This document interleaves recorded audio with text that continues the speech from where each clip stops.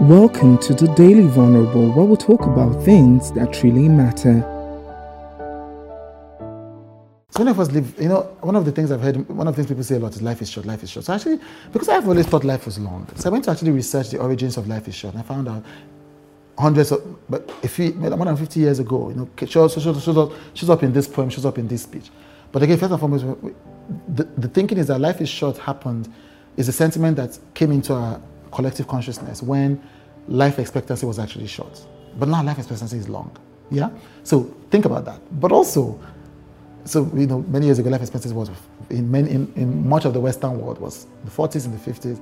Now it's longer. I remember, but this is the real point. Life is short, life is long.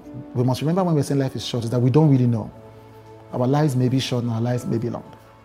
We might live up to 80 and we might live up to 40. So what you want to do is, you can say life is short for certain situations, but you must also remember that life is long for other situations. So you want to create that healthy tension in the choices you make in your life. You want to remember that for some situations, life is short is the advisable way to come at it. For some situations, life is long is the acceptable way to come at it. For some situations, for your health, for instance, life is long is a good way to think about it. What if you live up to 80? What kind of body would you want to have when you are 80? What kind of heart would you want to have when you are 80? But then when you are quarreling with a friend, you want to use life is short.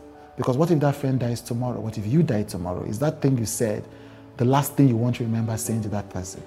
And that's a healthy tension. The test of a first-rate mind is the ability to hold two contrasting thoughts in their head at the same time.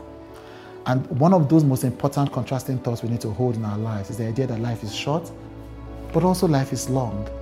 And therefore, on a case-by-case basis, we have to make decisions holding these two tensions in our hearts at the same time. Being conscious of these simultaneous realities has helped me make better decisions, and I think it might help you too.